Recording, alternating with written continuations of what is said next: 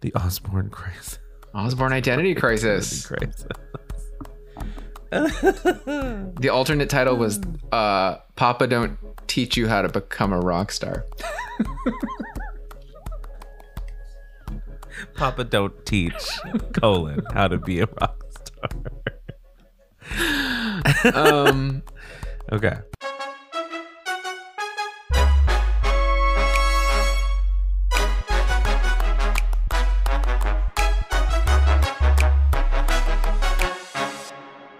Hi, I'm Barry Hamaguchi. And I'm Jason Marcos. This is Flop Redeemer, the podcast where we discuss the stories behind our favorite pop flops and why you should give these songs a second chance. In 2002, Kelly Osbourne parlayed her role in her family's reality show into a major label record deal and a buzzy pop-punk single featured on MTV. In 2005, she debuted an entirely new synth-pop sound, and though audiences seemed to be warming up to this new iteration of Kelly, the effort proved to be her swan song. Today we're talking about her final single, One Word. One word. Yeah. Hello. Hi. Good morning. Good morning. How are you? Are you awake? I'm fine. Okay. I am. You know, it's daylight savings, man. I mean, we got a whole extra hour, and we I squandered it. We were up late last night.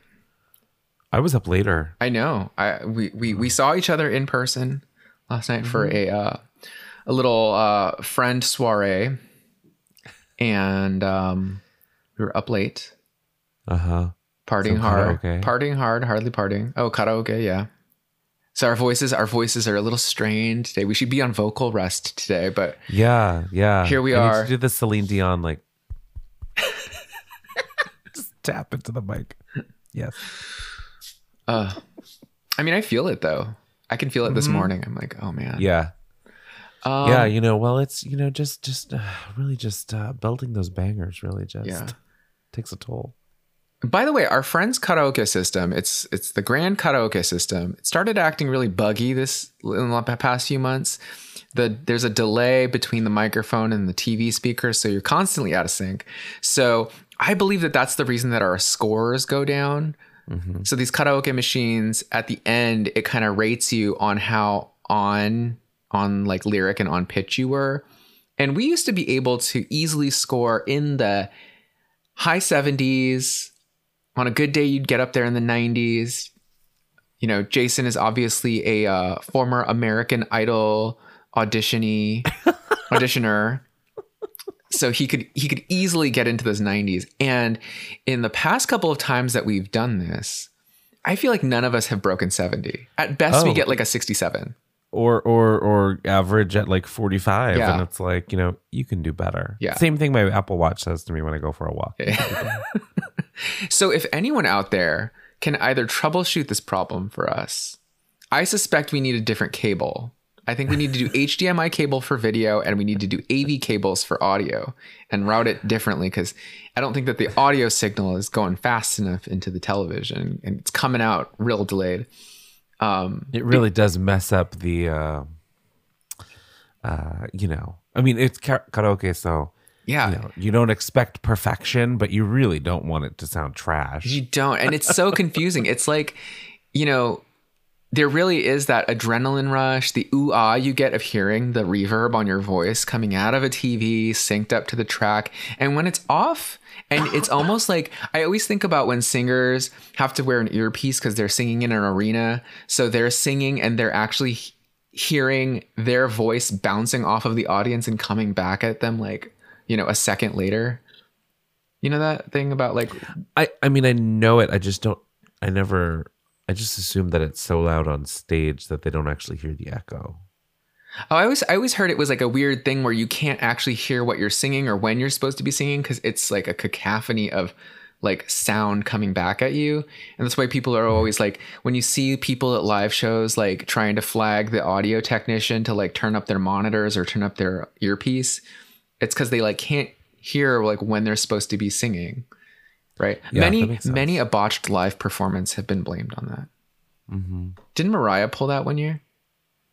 Mariah pulled that. What was that one where she was barely singing the whole time and she was just kind of like laughing her way through a performance, and Wasn't it New Year's Eve? was it? And then she felt like she was like set up, like Yeah, someone messed She her said up. They were sabotaged her. Yeah. Jennifer Lopez was back there, just working the sound booth. So that was us last night trying to sing karaoke.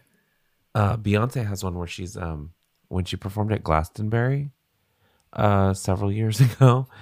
She's singing that song 1+1. She's like on the piano, like on top of the piano, doing her thing. And there's at one point she sings a line, you know, her head's moving. She sings a line, and then she very quickly like makes a motion to the side of the stage and like taps her ear, taps her mic, does the little talkie hand with a talkie symbol with her hand, and then taps her mic again, and like shakes her head, and then keeps going. It's very funny. I thought it was very funny. I was like, someone died. Someone died back there. Well, I feel like it's all over the place when you watch YouTube videos of live performances, that when it goes wrong, there's always these different ways that performers have of like trying to signal to the audio tech that like, hey, like something's wrong. Sometimes they'll like sing it, you know, unrelated. Patti LaBelle, when she was doing where are my backup singers? Yeah. And she's like singing, she doesn't know the lyrics. The music has started, her backing singers are not there. What was that song? Is that the This Christmas? I think it's This Christmas, and she's like yelling at the person with the cue cards because it was the Christmas tree lighting. Yeah. Everything was wrong. Everything went wrong. And she's like, next card, honey, next card. Like, I don't know this song. They like sent her out before like the rest of Eddie, but like the cues were off. Yeah. It was she's singing choruses with classic. no backing singers. She's got a cue card operator that's advancing cards too soon or too late, and it's a mess. But it's an iconic mess. Oh yeah, YouTube it. Let's search for it on YouTube. It will bring joy to your life. Yeah, if you were not around in the 90s, it was one of the many gifts that the Clinton presidency gave us. Remember the inauguration and Aretha Franklin? Because there was like one of the inauguration concerts was at Madison Square Garden. And Aretha Franklin gets up on stage in a fur coat to sing I Dreamed a Dream from Les Mis. Uh-huh. Was this from a Clinton inauguration? Yeah. Okay. Oh, so she did a Clinton and an Obama inauguration. Yeah, okay. Yeah. Oh, she was holding on until, but so she gets up there and she sings a song, and I Dreamed a Dream is famously about like not getting what you've dreamed. Right? Like it's like it's like I've done all of this and it was for nothing. And she like changed the last lyric so it's not like a huge downer. What was it? What is it? Like my dream has died or the dream has died or whatever. It wasn't that, but like she like throws her coat again. But it's just funny because you're like, why this song? I don't get it. Well, we can talk about that today when Kelly Osbourne does Papa Don't Preach. We can talk about that. Oh my God. Relevant content. So yeah, we're talking about Kelly Osbourne today. This is my trifecta of Kellys. I have now done Kelly Rowland, Kelly Clarkson, and we're now doing Kelly Osbourne.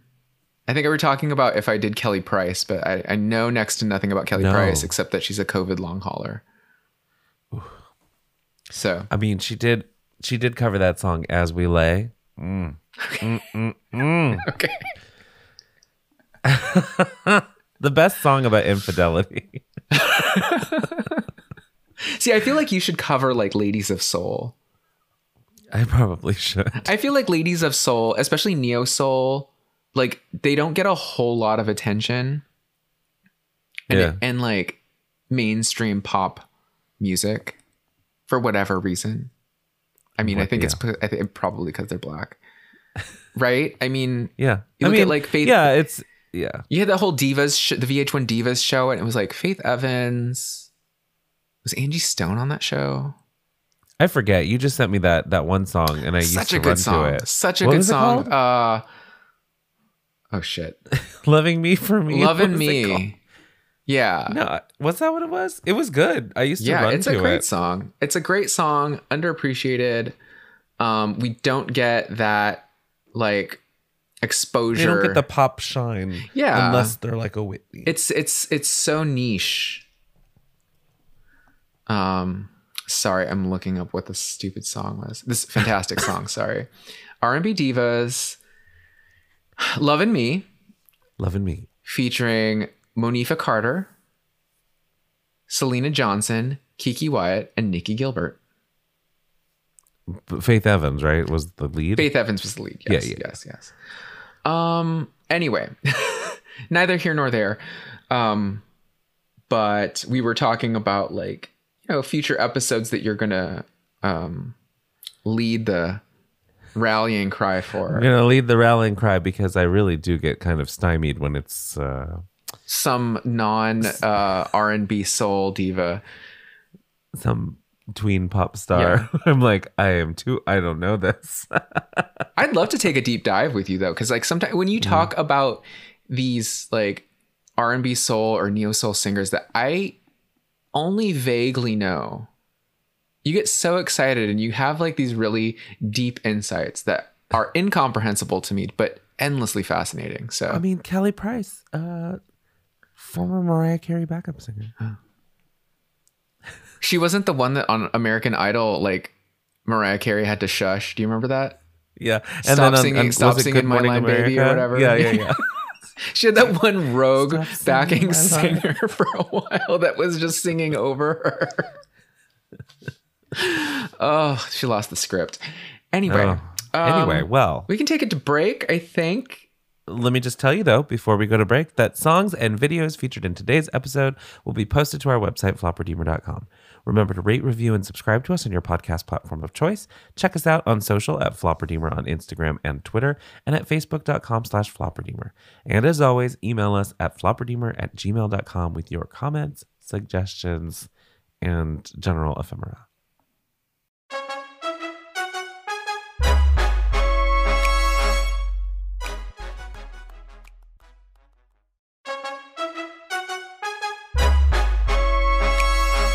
All right, so we're back, and today I'm talking about Kelly Osbourne and her 2005 final single, One Word.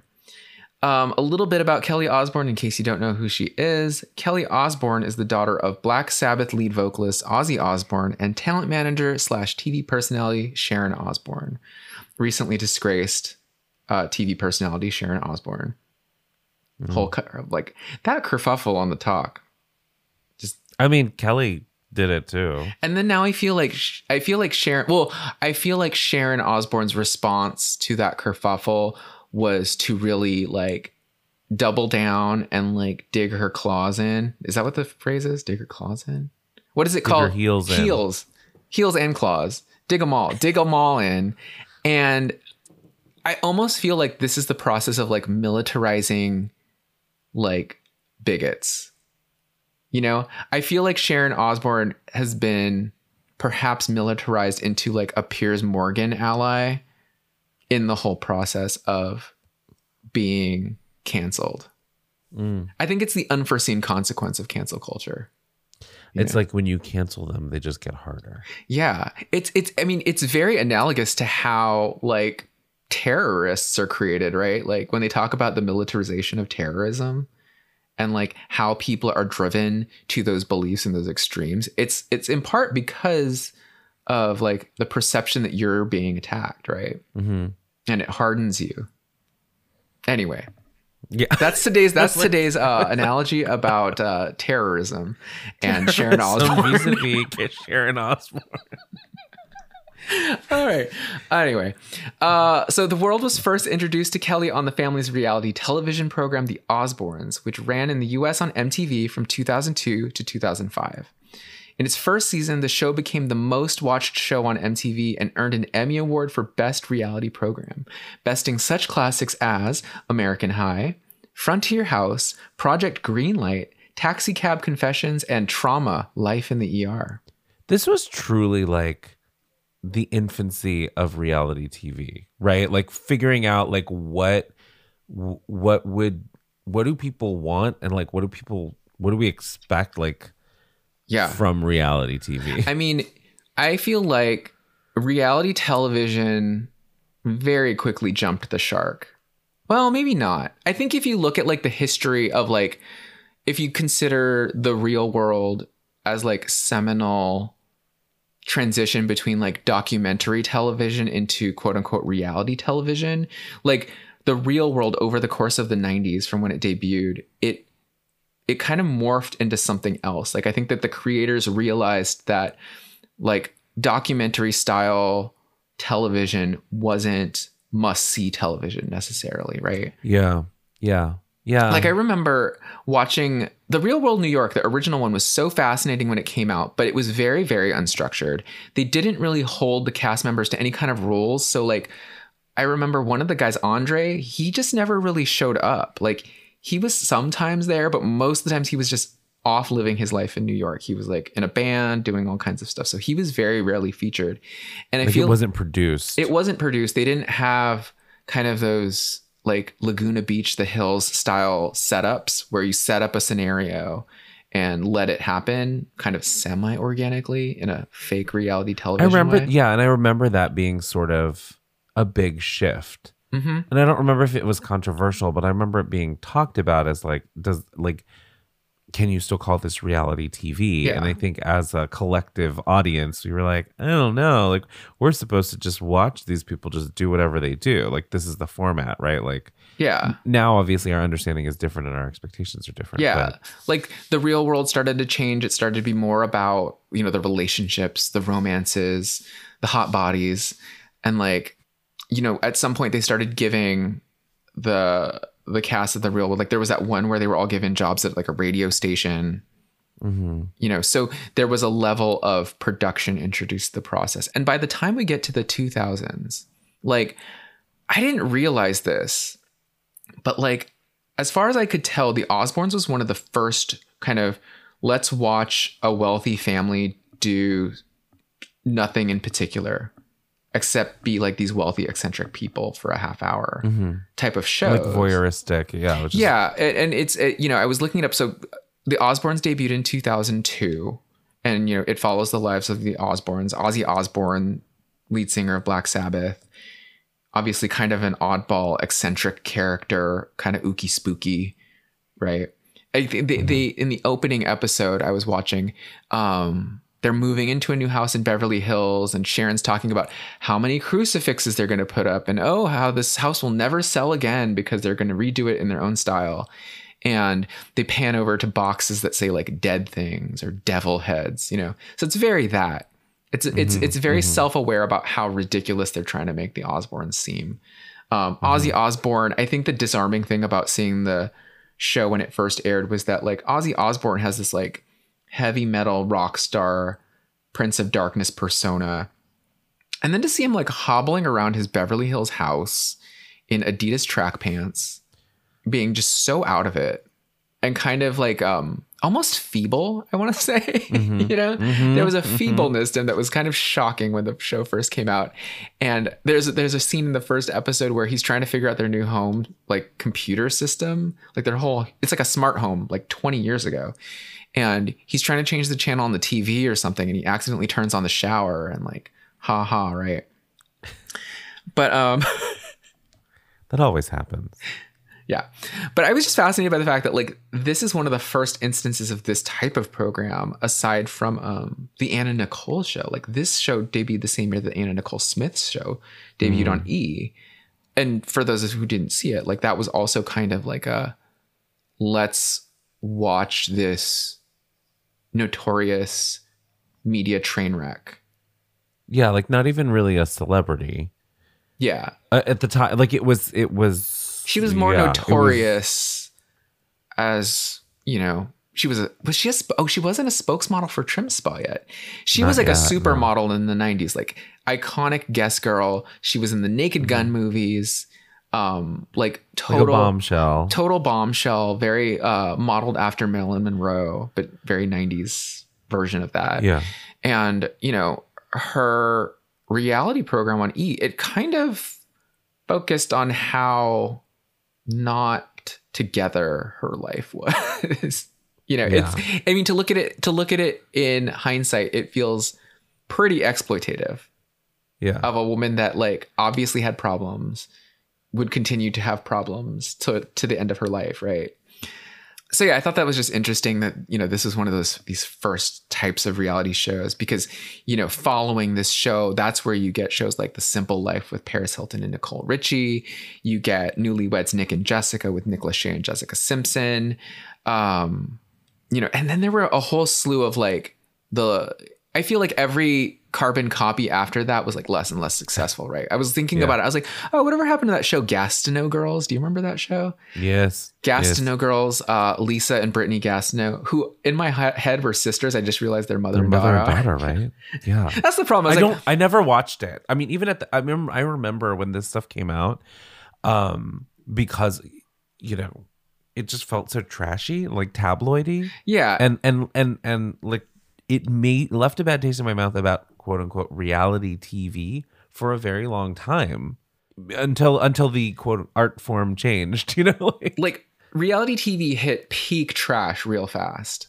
Yeah. I mean, at the time, like full disclosure, I'm into the trash, but like Gastineau Girls at the time, I was like, what the hell is a Gastineau? Yeah. You know, I guess he's a football player and this is his like socialite, his socialite family. You know, but there was also Princes of Malibu, starring Brody Jenner and Brandon Jenner and their stepfather. Oh my God, I just blanked. Catherine McPhee's husband, David Foster. I think I've mentioned this before. In my mind, I always thought that was then Bruce Jenner as the father in Princes of Malibu, and I was reading up on it. It's like, oh, that was God, what's his name? He has such a generic name. David Foster. I said it multiple times. I was like, I keep wanting to call him Dave Thomas, but that's the founder of Wendy's, right? Wendy's. See, Dave Thomas, it just sticks in my head. What's his name? Foster. David Foster. This morning I had a fever dream where I was thinking about it. I was like, wait, does that mean Catherine McPhee is Brody Jenner's stepmom now? Kind of. Right. Anyway, yeah, so many followers, Keeping Up with the Kardashians, and then you start to get into like all of the celebrities have a reality show. To Braxton Family Values. I think Christina Milian had a show. Brandy and Ray J had a show. Mm-hmm. Suddenly, that's like a thing you do, and I don't know that it adds to your shine when you decide to do it. No. I mean, it's always interesting. I feel like with certain celebrities, it's like there's an angle because they're gonna like promote like something like an album, yeah, or something. You know? And that's the thing is like there are those shows like Ashlee Simpson's reality show. I mean, rest in peace, Ashlee Simpson's music career. But like Ashlee Simpson's show was all about the development of her music career, and it was. I think that was really effective because no one knew who she was except that she was Jessica Simpson's little sister. It followed her through the process of like songwriting, making her album, you know, and I recall that show actually being very interesting, and it made me more interested when her debut album came out, you know, and that was a totally different path to go down. And like, but like things like, it didn't have a purpose. Like it had a purpose in a way that the others didn't. They were just kind of just like, look at us being wealthy and crazy. Yeah. Braxton Family Values, like, I guess that arguably launched the successful career of Tamar Braxton. Like Tamar had been trying for a while. And because she was kind of the breakout star of Braxton Family Values, that like her subsequent albums did very well. Anyway, what was I talking about? Oh, the Osbournes. So yeah, they get involved in this reality television show following their ooky spooky lives. It's very, very successful for MTV. And in the process, so in November of 2002, coinciding with the season 2 premiere of The Osbournes, Kelly officially launches her singing career with the release of her debut album, Shut Up, released in the US by Epic Records, which incidentally is also the home of her father, Ozzy Osbourne. Imagine that. Yeah. Possibly coincidental. Who knows? I don't know. But I wasn't in the room. I was not in the room. So this album is led off by the single Papa Don't Preach. I was unclear on the chronology of this because it all gets mixed up, but I think I've nailed this down looking at the release dates. So she leads off with the single Papa Don't Preach. It's a pop metal cover of the 1986 Madonna song. And reportedly, she records this song with members of the band Incubus, which was very strange to me. This apparently did not add to the shine of Incubus either in critical reviews. People were like, why would you do this? So they do this song. She does this song. It's in collaboration with members of Incubus, also produced by her brother Jack. I was reading through articles. In some interviews, Kelly said that she intended to re-record the song without them, but it's unclear exactly which version is the one that we ended up hearing. Okay. A lot of write-ups make it seem like we ended up just hearing the Incubus and Jack Osbourne version. And, you know, critically, the response is mixed because, well, to your point about Aretha Franklin singing I Dreamed a Dream at Clinton's inauguration inappropriately, people are saying like, well, sure, we get the Papa Don't Preach thing and the relation to Ozzy Osbourne, but like beyond that single lyric, this doesn't make sense for her to be singing. Right? Because isn't it about like an unwed teen who gets pregnant and then her father wants keeping my baby? Yeah, right. Like, isn't like her but father? It's ambiguous, right? It's like, is she talking about a man? Is she talking about a baby? Yeah. Was her father Danny Aiello in that video? Yeah. I think so. Anyway, so, you know, critically mixed reaction, but it's very buzzy. Obviously, just the hook of it gets people's attention. It's featured on the Osbournes, and it kind of sets her singing career in motion. When she releases the follow-up single, Shut Up, which she says is about her brother Jack, you know, and this song, of course, yields the iconic lyric, blah, blah, blah, blah, blah, blah, blah, blah, blah. Lyric genius. We're talking about some amazing lyrics in these songs today. You know, she releases that song. I remember hearing that song on the radio, but it's like she's solidly positioning herself as a member of this like rising group of pop punk female vocalists in the vein of Avril Lavigne, I think. Mm-hmm. There was a third single planned called Come Dig Me Out, but prior to its release, Kelly was in fact dropped by Epic Records due to the poor sales of the album. I think in total to date, the album has sold like 150,000 copies. Oh, yeah. So a success. And so when I was reading about this, in relationship to Epic also being the home to her father, Ozzy Osbourne, in a report about Kelly being dropped, Billboard just, you know, by the by, mentions that Sharon Osbourne mentioned that Ozzy was maybe thinking about leaving Epic. And spoiler alert, he didn't. He continued to release albums with Epic. But, you know, interesting connection there. Mm-hmm. So then in 2003, she signs with Sanctuary Records, and her debut album was reissued with new cover art and the title changes, featuring a new single by the same name, a duet with her father, Ozzy Osbourne, originally recorded by his former band, Black Sabbath. The album also featured 4 live bonus tracks. And in kind of thinking about positioning Kelly Osbourne as like this pop punk vocalist at the time, I feel like that there's, especially within rock music, like a question of credibility a lot of times, right? And I was wondering, in listening through this reissued album with these live tracks, I feel like there was an attempt made to establish credibility with these live tracks, to be like, hey, look, like she's not just some rich Beverly Hills goth girl that got into a recording studio and did these vanity tracks. Like, she's out here performing, you know.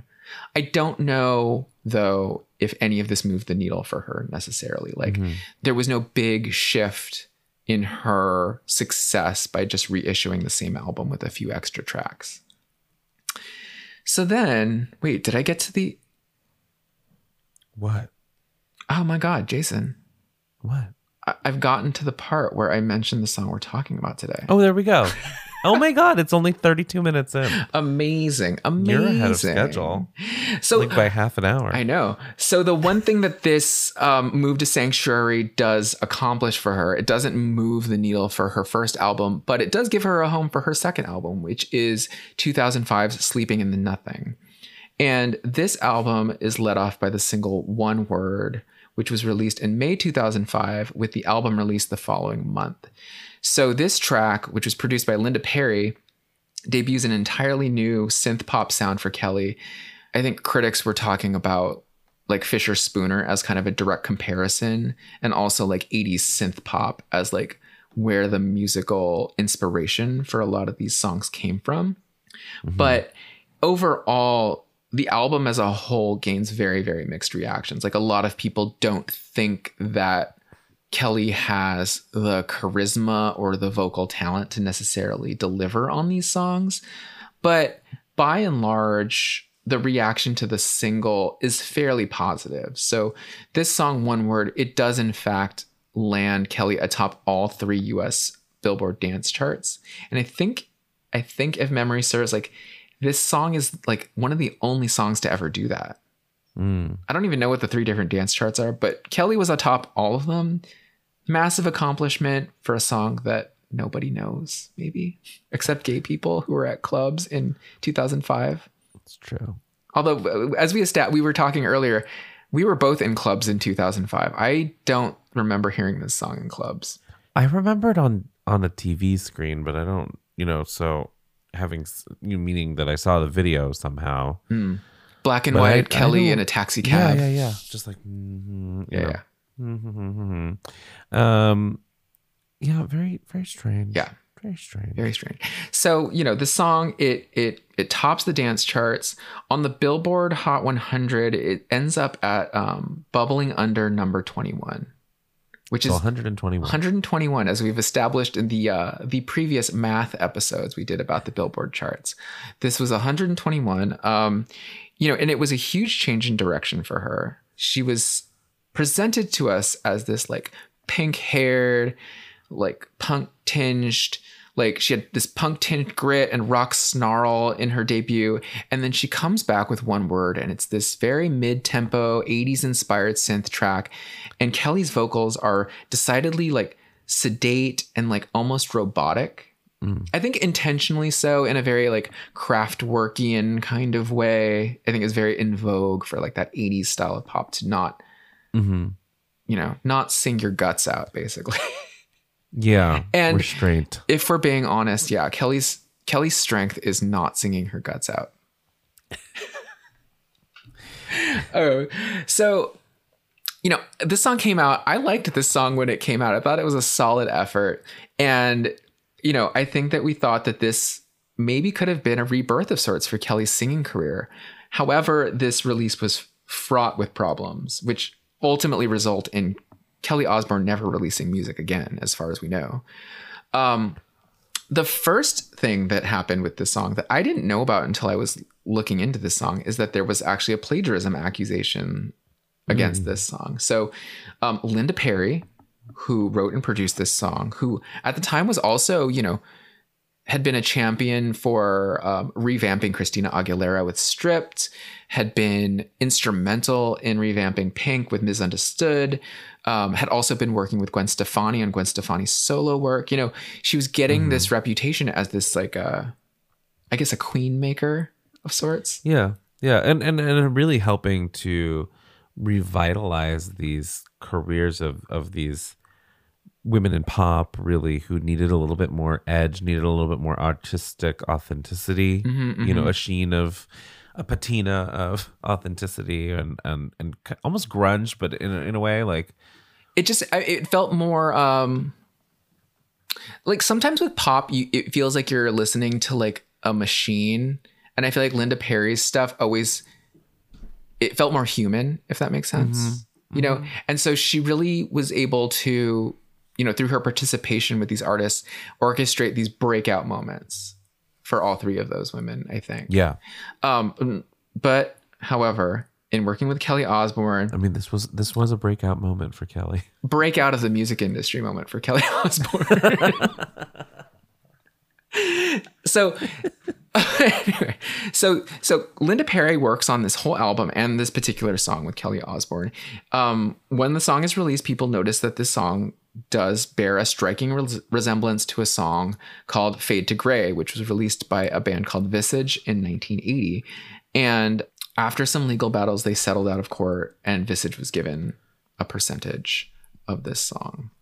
I was just surprised that Linda Perry, of all people, would be the one to produce this song that had that problem. Maybe I mean it's possible that it was fully conceived of And they just bear striking similarities, coincidentally. Yeah. Because music, you know. What is that called? Like collective unconscious?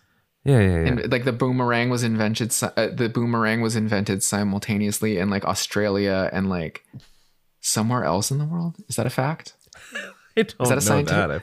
They were both. I think that's fact. The boomerang was invented like in Australia, and like we associate with Australia, but like elsewhere in the world, someone else had also developed that technology. How does it come back? Nobody knows. I mean, somebody knows. I don't know. I'm always terrified it's going to come back, hit me in the face, or cut off my head. So I don't blame. Yeah, like I can't even orchestrate throwing a single object away from me to get it to go away from me in the direction I want it to. You just throw it directly into the ground. I'm the person that tries to throw away and it hits the ground right in front of me. So the idea that I could throw something out to a spot that I want it to go to and then have it come back to me at a point where I want it to go to is just mind-boggling. Terrifying. Impossible.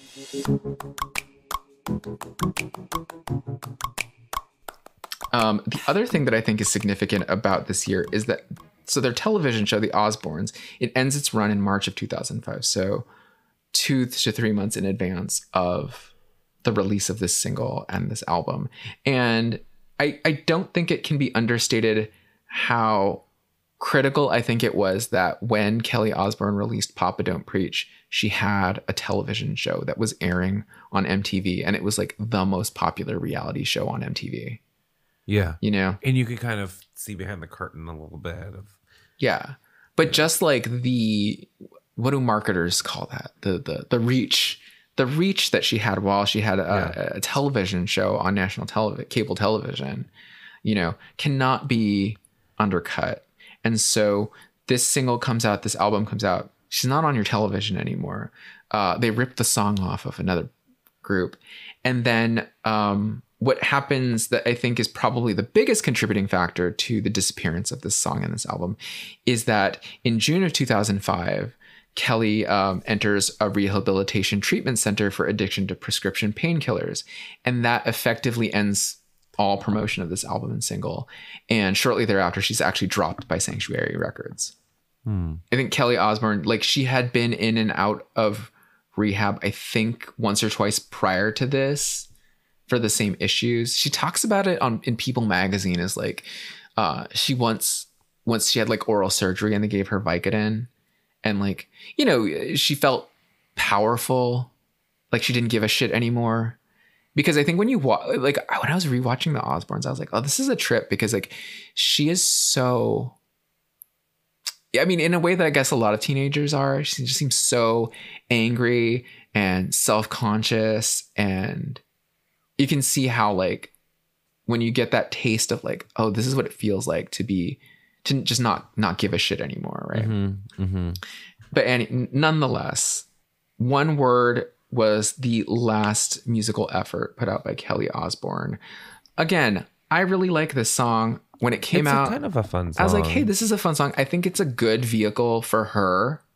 You know, do I think that she is the best singer? Do I think she is the most charismatic singer? Do I think she is a pop star? No, but like, hey, this is a song that you didn't hear. And, you know, there were some extenuating circumstances to it. So that's the basic story of Kelly Osbourne, which I've completed in record time. It's slick. Which is, you know, just like your performance today, sliding on through.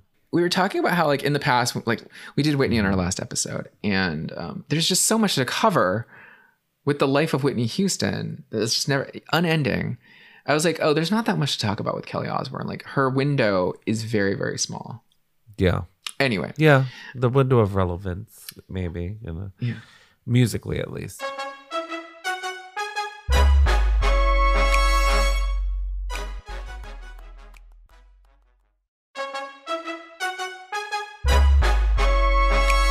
When I was like thinking about this song, when I was thinking about the phenomenon that is Kelly Osbourne, there was some kind of general things that I thought we could kind of, you know, wrap up the episode by talking about a little bit. So one of the things is, and I don't want to be shady, but can Kelly Osbourne sing?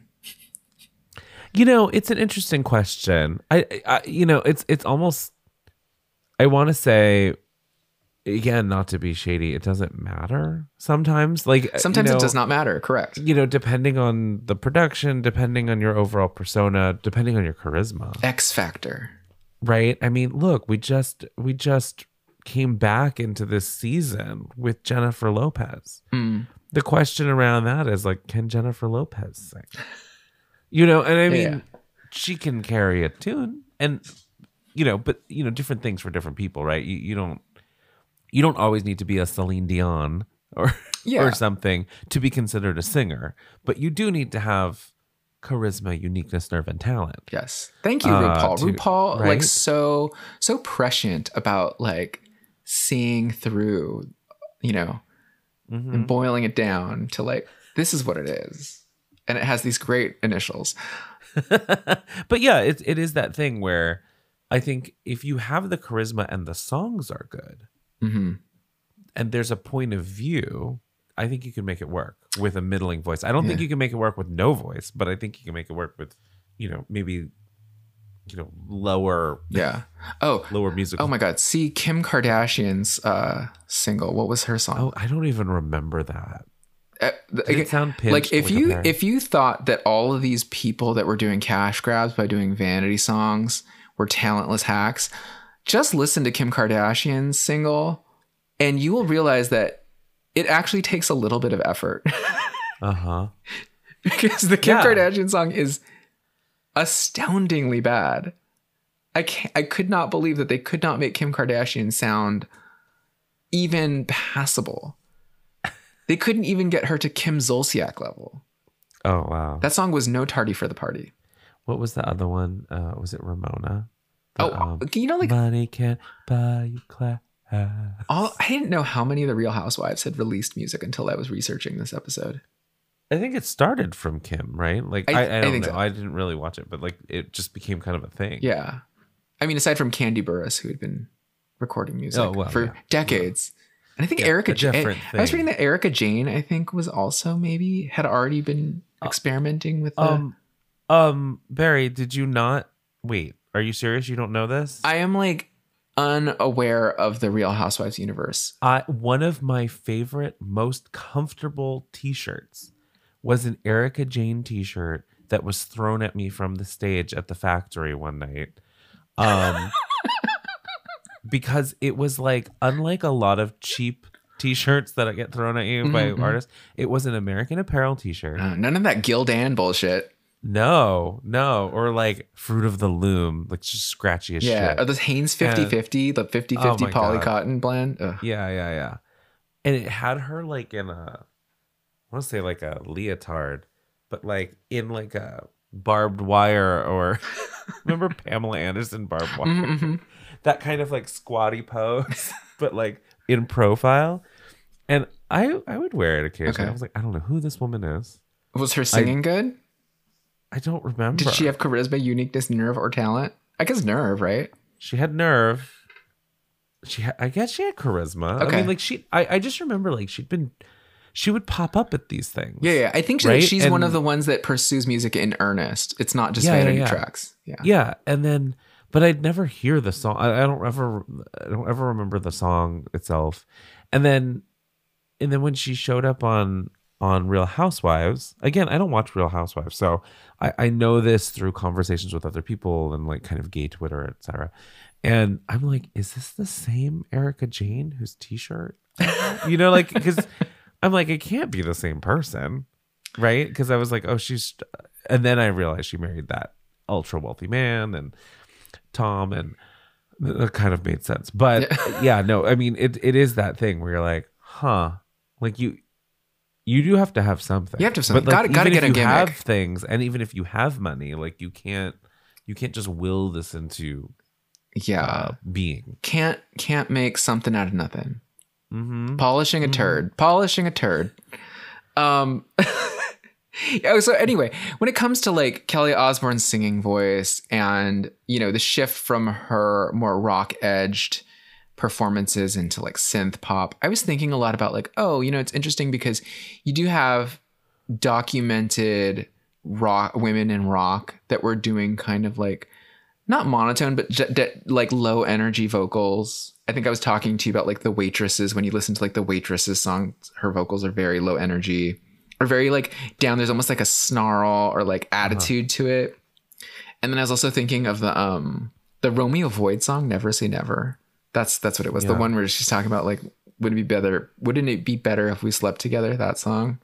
And just that whole attitude that's infused into that lyric, it makes the whole song, despite the fact that it's not really even sung. It's like spoke sung, you know? Mm-hmm. And I think that for the most part, that was what made Kelly Osbourne's punk pop output feel rather empty. You know, she was going up against like Avril Lavigne, basically. Yeah. Yeah. Queen. I mean, a lot of people can, or not, I don't want to say a lot of people, but certainly in Avril, there's so much attitude. You know, we were, and to change genres really quickly, like thinking of Whitney Houston doing "I Have Nothing." Of course, you went there. At the end of "I Have Nothing," it's like I have nothing. To be able to like punch it out with this like, you know, the desperation while still singing, like that's a skill, right? Like. And until you try and do it at karaoke or in your car and you realize like, I have nothing. No one believes you. No one believes you. But to be able to sing a line like that and sing it and to have that attitude get carried into the melody and into your delivery is a skill. Feeling your lyrics. I mean, you know, it's funny because like you can feel your lyrics and truly not be able to convey that to anybody. That's true. Right. I mean, and I think that that's sometimes what happens with some of these artists where it's like, I'm sure they feel it.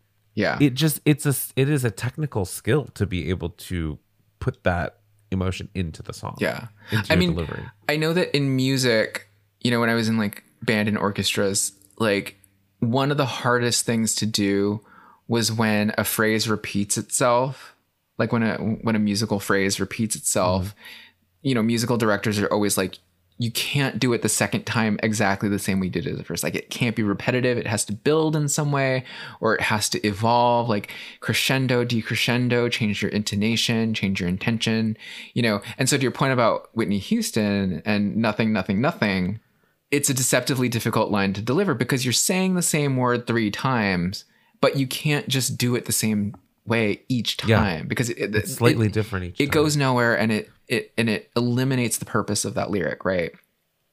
So to bring it back to Kelly Osbourne, when she does blah blah blah blah blah blah blah blah blah, that line literally goes nowhere. It's just not the same. It's the same, but it's different. Yeah. Okay, so you know, clearly, I think that there is a question of charisma with Kelly Clarkson. Sorry. Oh, wow. I misspoke. Kelly Osbourne. And one thing that I think, going off of that, I think that one of the reasons that it's so easy to be cynical about Kelly Osbourne and her singing abilities or her X factor when it comes to her singing is the fact that she falls in this unique intersection between offspring of a popular musician and a reality TV star pursuing a music career. And I was thinking about all the different people who are either one or the other, right? Like Liza Minnelli, daughter of Judy Garland. Very successful Oscar winner. Oscar winner. EGOT. Did she earn all of them or did she get one honorary? I believe so. I think she got an honorary Tony. How dare you? Check the records later. Don't check it. Listeners, check the records. Email me if I'm wrong. Email me if I'm wrong. But for every Liza Minnelli, there's also a Lorna Luft, Judy Garland's lesser known daughter. Notable for her role in Grease 2. She was the blonde in Grease 2. Oh, you know what? Sorry. She's not an EGOT. Oh. I shouldn't have looked at it. What didn't she get? I think she's missing a Grammy. A Grammy? Really? Yeah. Shocking.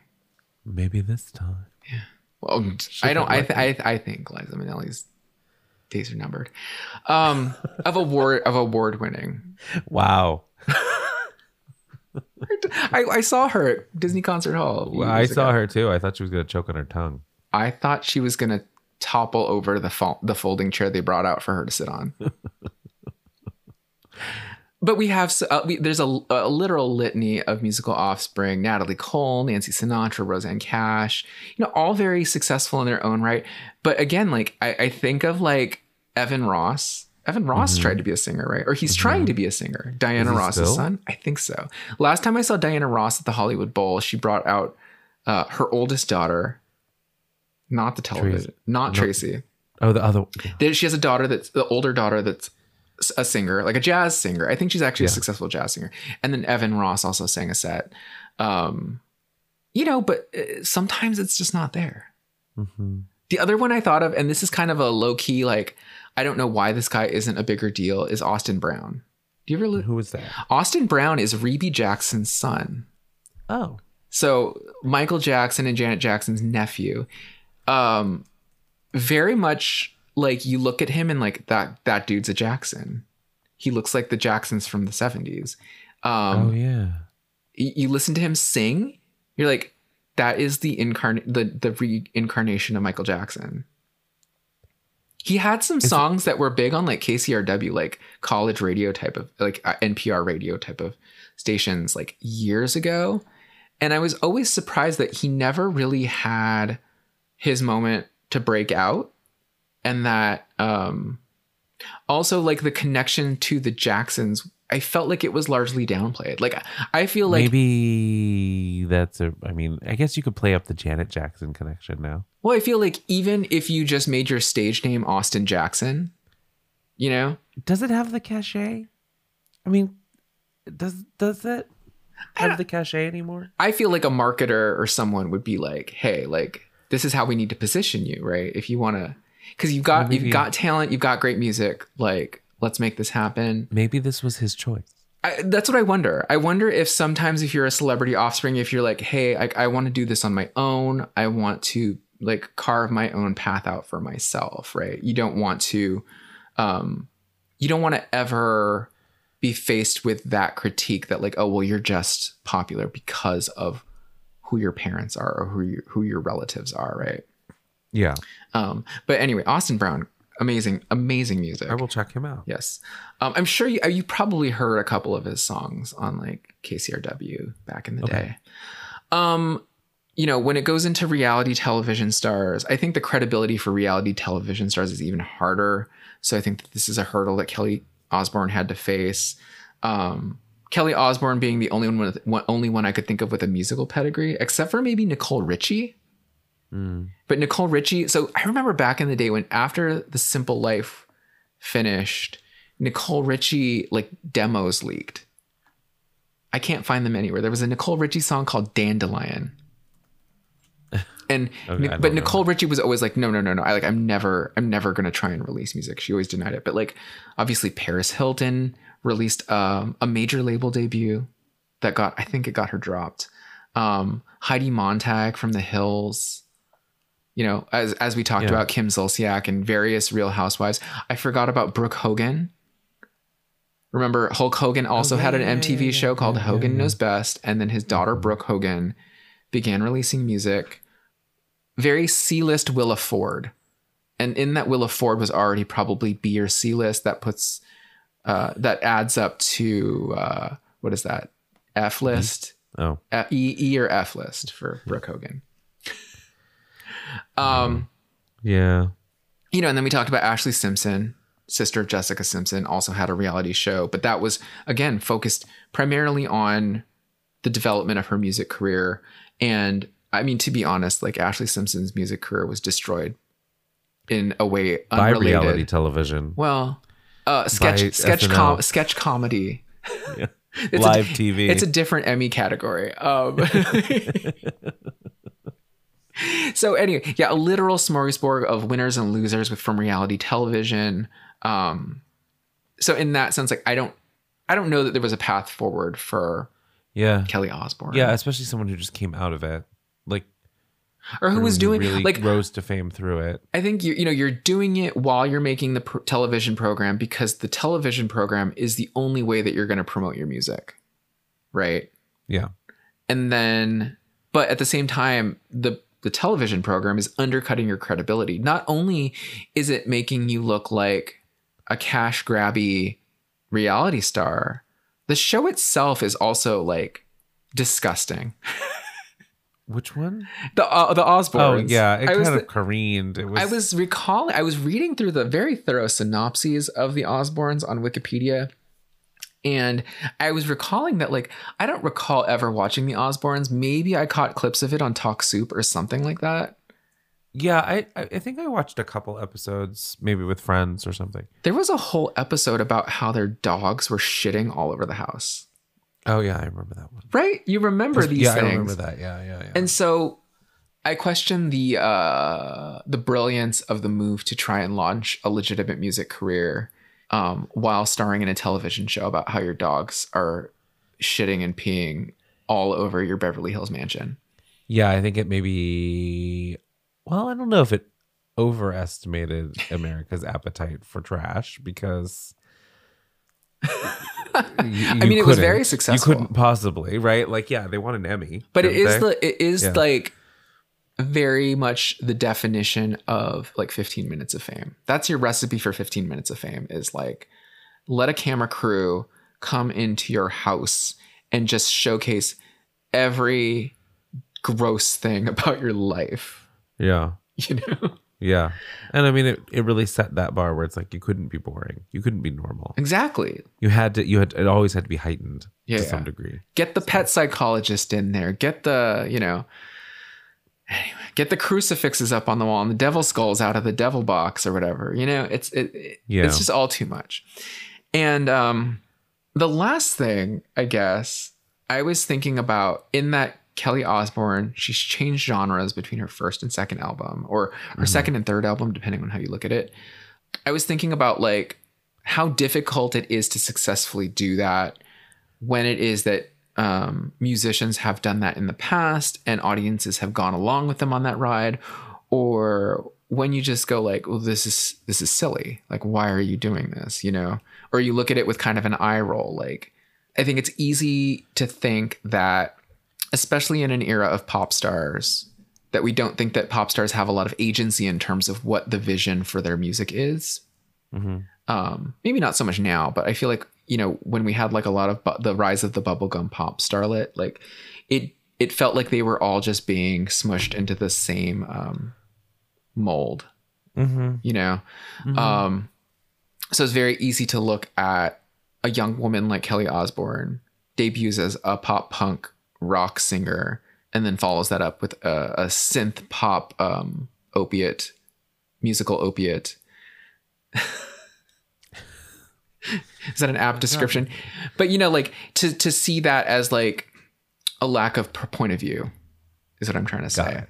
Got it. That you're flailing a bit and just trying to go for whatever might be popular or might stick. Yeah. I mean, I was like, you have Lady Gaga. Lady Gaga does a jazz album, jazz standards album with Tony Bennett, and well, I don't know if we all go along with her on that, but we buy into it. Like we believe that Lady Gaga did that because Lady Gaga was like, this is what I want to do, and this is what I'm loving right now. Yes. I do believe. I don't believe that it was a cash grab. I believe that it is clearly absolutely not. something.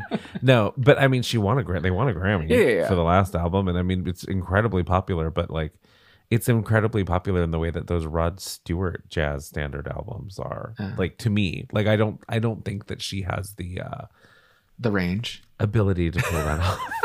In the same way, like, having loved and listened to standards for a very long time, you get, kind of like what we were talking about with, a singer's ability to really deliver a line. Or I don't necessarily, I believe that she loves this music and she loves this style. I don't believe I don't necessarily like her versions of the songs. I don't think she's singing poorly. She's not like top of your list for listening to those songs. No. It would still be like, look, Sarah Vaughan did it or whatever, and Ella Fitzgerald did that song. And maybe, yes, it was 60 years ago, but like, it's still, you can't compete with that. Like, we have it on You've wax. brought nothing new to this. Nothing new. Yeah. Yeah, Okay. exactly. And that's not a, again, it's not a question of authenticity. It's just I just don't like it necessarily. Yeah. Well, yeah, because when it comes to the authenticity factor, like I don't think we ever question when Christina Aguilera makes a musical move. Oh yeah. Right. She does her pop debut. She does Stripped with Linda Perry. She does the crazy Andrew Sisters album. What was that album called? Candyman. Candyman. What was that album Well, it called? was- Back no, to it was Back Basics. to Basics. Yeah. And to some extent or another, like fans went along with her on that journey. They believed that Sure. that she was in control of that decision and that was truly like from her heart. I mean, in a way, like when she did Back to Basics, I was like, well, you must love this because this isn't that good. Well, we've talked about this before. Or has it's a just not on taste trend. issue. Like she She has a taste issue. she was defying trends. She does. She And- does. She defies trends. Well, that being said, she just released a Spanish language song, right, with a couple people. So Yeah. very on trend. Are we still in the Latin explosion of 1999? Yeah, I think so. No, I think Latin music is a big deal. Like you have like Bad Bunny, you have Maluma, who's very, very attractive. Oh, totally. I think it's, but I don't always listen to it. Do you know what I mean? But I know it's there, and I actually know that it's like super popular. It's just like not. It doesn't fall into my listening all the time. We digress. That was a huge digression. What were we talking about? Oh, so changing genres, genre Yeah. changing. Because I was thinking, I remember when Alanis Morissette debuted in '95 with Jagged Little Pill. I think that was her U.S. debut, but prior to that, in Canada, she had been singing pop music, and so there was a little bit of cynicism about like what prompted this change. Is this change authentic to you? Did you bring about this change? Is it a record label that's just manufacturing you into a rock star? Yeah. And I instinctively feel that way about Kelly Osbourne. Just based on like her limited output, and then I don't know what it is. I feel like that did affect her, Yeah. And Maybe she was seeing the time. She knew girl rock was going away. Oh, yes. So that segues into this issue that we've talked about previously on. Who are we talking about? Katy Perry. Katy Perry ringing the death knell for women in rock. Guitar-led women in rock. Yeah. I was just being glib. Well, we've touched upon it a few times because I think when I was talking about Veruca Salt in a previous episode, there was some stat that I had researched for that episode that was like, in the early 90s, I think it was Susie and the Banshees topped the Billboard alternative charts, #1 song. Mm-hmm. A solo female did not top the alternative Billboard charts until Lorde with Royals from like I think it was like 1992 to 2016. So like rock music, alternative music has not necessarily proven itself to be like a hospitable place for women who rock, right? No longer a controversial statement. But Welcome to 2010, Barry. But maybe more so. I mean, maybe more so now. Like I don't know. You know, Yeah. what is it in French? The more things change. Does Brandy Carlisle? Does she chart on the rock charts? Maybe. I don't know what is housed in alternative charts anymore. Mm-hmm. It's such a weird genre. I think they might have done away with it recently. Yeah, I think so. We actually talked about Because that. rock and alternative, it kind of diverges and then reemerges. We were talking about alternative music from the 90s being grunge. It's so discordant and organic feeling and rough around the edges. And I think that's always what differentiated alternative music from like rock music to me, right? When we get into the late 90s, I feel like they kind of merge back together. Alternative rock gets a little bit of polish to it. It gets a little bit of pop structure to it. And I think that's where we get something like an Avril Lavigne from, is like, this used to be alternative music. Now it's like pop punk, power punk, where it's got the kind of rock attitude, punk rock attitude, but the polish of a pop song.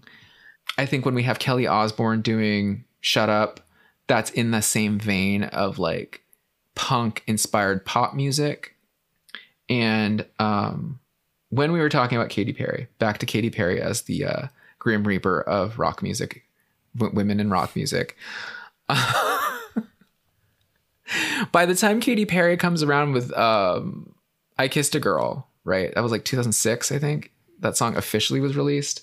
I mentioned this in that episode. There was a rock version of that song with drums and a live guitar. And when we got the actual version that was released to radio, it was a pop version where the live drums were replaced by a drum machine and there was a whole synthesizer track added to it. And it just further sanded down the edges, I think, of rock music and what rock music was becoming. And so to bring it back to Kelly Osbourne, when she releases her first album in 2002, it's very much in that punk pop realm. But by the time we go to 2005, when she decides to just change gears completely, like we're looking at a different ecosystem of pop and rock music at that point, I think, where especially for women, except for Avril Lavigne, apparently, it's hard to have a successful career in rock music. And I have a few examples in this week's playlist. There's like Fifi Dobson, Sky Sweetnam, Alex Johnson. Like a lot of people were trying to kind of emulate the success of early 2000s Avril Lavigne. But by the mid 2000s, it was like, no, like you need your music to skew even more pop for it to be palatable right now. It's that slow transition, I think, that we get into like Katy Perry is now making like EDM. It was a slow evolution into that realm. And I think the thing for me with Kelly Osbourne is that it seemed like it happened real suddenly. There was no gradient to that. Yeah. It was just like, do this. Yeah. It was suddenly just like, hey Kelly, you're no longer, a punk pop girl. you're Ladytron. I also put a few comparable tracks from around that era in this week's playlist. So I was looking at bands like obviously Fisher Spooner, but Ladytron had a great song called "Destroy Everything You Touch." They of course then later wrote and produced the song "Birds of Prey" for Christina Aguilera on Bionic. I love this song "Magic" by Lady Hawk. Annie, who did that song "Heartbeat," that was really big for a while. Oh yeah. So I think it's really interesting to look at like how music shifted so completely, and then I don't know what it took to kind of successfully parlay yourself into a synth pop realm. And Kelly Osbourne didn't make it. Not a success in that regard. It was a flop. But hey, redeemed. I love this song. It's a good effort. Could it have been done better by someone else? Probably. Could they have done it without plagiarizing? Probably. But nonetheless, I think it stands on its own as, a highly listenable, something that I still tune into. Like this song still comes up for me on playlists occasionally. And I'm like, hey, yeah, I'll listen to it. No? That does it really? Well, no, it just comes up. Oh, no, like I have playlists, I think, that feature it and other songs like it. So sometimes when I do, Spotify does your like daily playlists. Yeah. It'll call. So it shows up in there? Yeah. It'll come up with correlations and be like incorrect correlations. Cause clearly even Spotify doesn't know who to correlate. No, Kelly they're Osbourne like, what with. is this? Who? How? Cause what is it? If I look at Spotify, by way of closing this episode out, Kelly Osbourne fans also like, according to Spotify, Ashley Simpson. Okay. Melanie C. Victoria Beckham. Interesting. Emma Bunton. Okay, so we're going full Spice Girls here. Spice Girls? Yeah. Lindsay Lohan. Yeah. Okay. Rachel Stevens. Who's that? Former member of S Club 7. Current cast member on not Stars on Ice. There's a British television show where they pair non-ice skaters with ice skaters and they get them to ice skate, like pairs ice skate. Oof, Sounds very dangerous, right? If you thought Dancing with the Stars was perilous, like put them on ice skates and have them throwing each other like around. knives on their feet. Yeah. Just throw them into walls. Celebrities with knives on their feet. That's what it's going to be called in the US. Paris Hilton. Fans also like Paris Hilton. Jerry Halliwell, more Spice Girls. Danny Minogue. Interesting. Possibly that. It's the gay connection. Is it like the synth poppy? Oh, it's the dance. It's the dance needle on it. Yeah, it's the dance part of it. What was that Danny Minogue song I liked? Put the needle on it. Oh, no. Love Fight? There was a song. Did she have a song called Love Fight? I have no idea. That was the Danny Minogue song I liked. Jessica Simpson, A-Teens, Girls Aloud, Hilary Duff, Natalie Imbruglia. I think at this point it's just the people who wrote Heidi Montag, of course. Yeah, okay. Oh God. I'm gonna redeem Heidi Montag someday. No, don't. She has an amazing. Don't put it on. Don't put it on recording. Don't put that out in the world. I'm gonna put that out in the world. I'm gonna make it happen. Oh God. What was that song that I love by Heidi I don't Montag? know. George, if you're out there, email me your favorite Heidi Montag song and I will talk about it. He just won't respond to the email. I don't respond to any emails except for emails that promise like enter to win a sweepstakes for like $1,000 worth of pillows and stuff like that. Where your Gap cash is now at like whatever, $500. Basically. Anyway, are we done? I think we're done, Jason. We're done. Take us away, Jason. Excuse me. Well, special thanks to Adam Elder for composing our theme music. Songs and videos featured in today's episode will be posted to our website, flopperdumer.com. Sidebar, do we still do that? Yes. Okay. Yes, I do. That's like the one thing that I do regularly. We have not posted anything to like Twitter, I don't think. In like but Instagram we're vaguely on. Remember to rate, review, and subscribe to us on your podcast platform of choice. Check us out on social at flopperdumer on Instagram and Twitter, and at facebook.com/flopperdumer. And email us at flopperdumer@gmail.com. We will read it. I'll skim it. Cannot promise a reply because we're anxiously.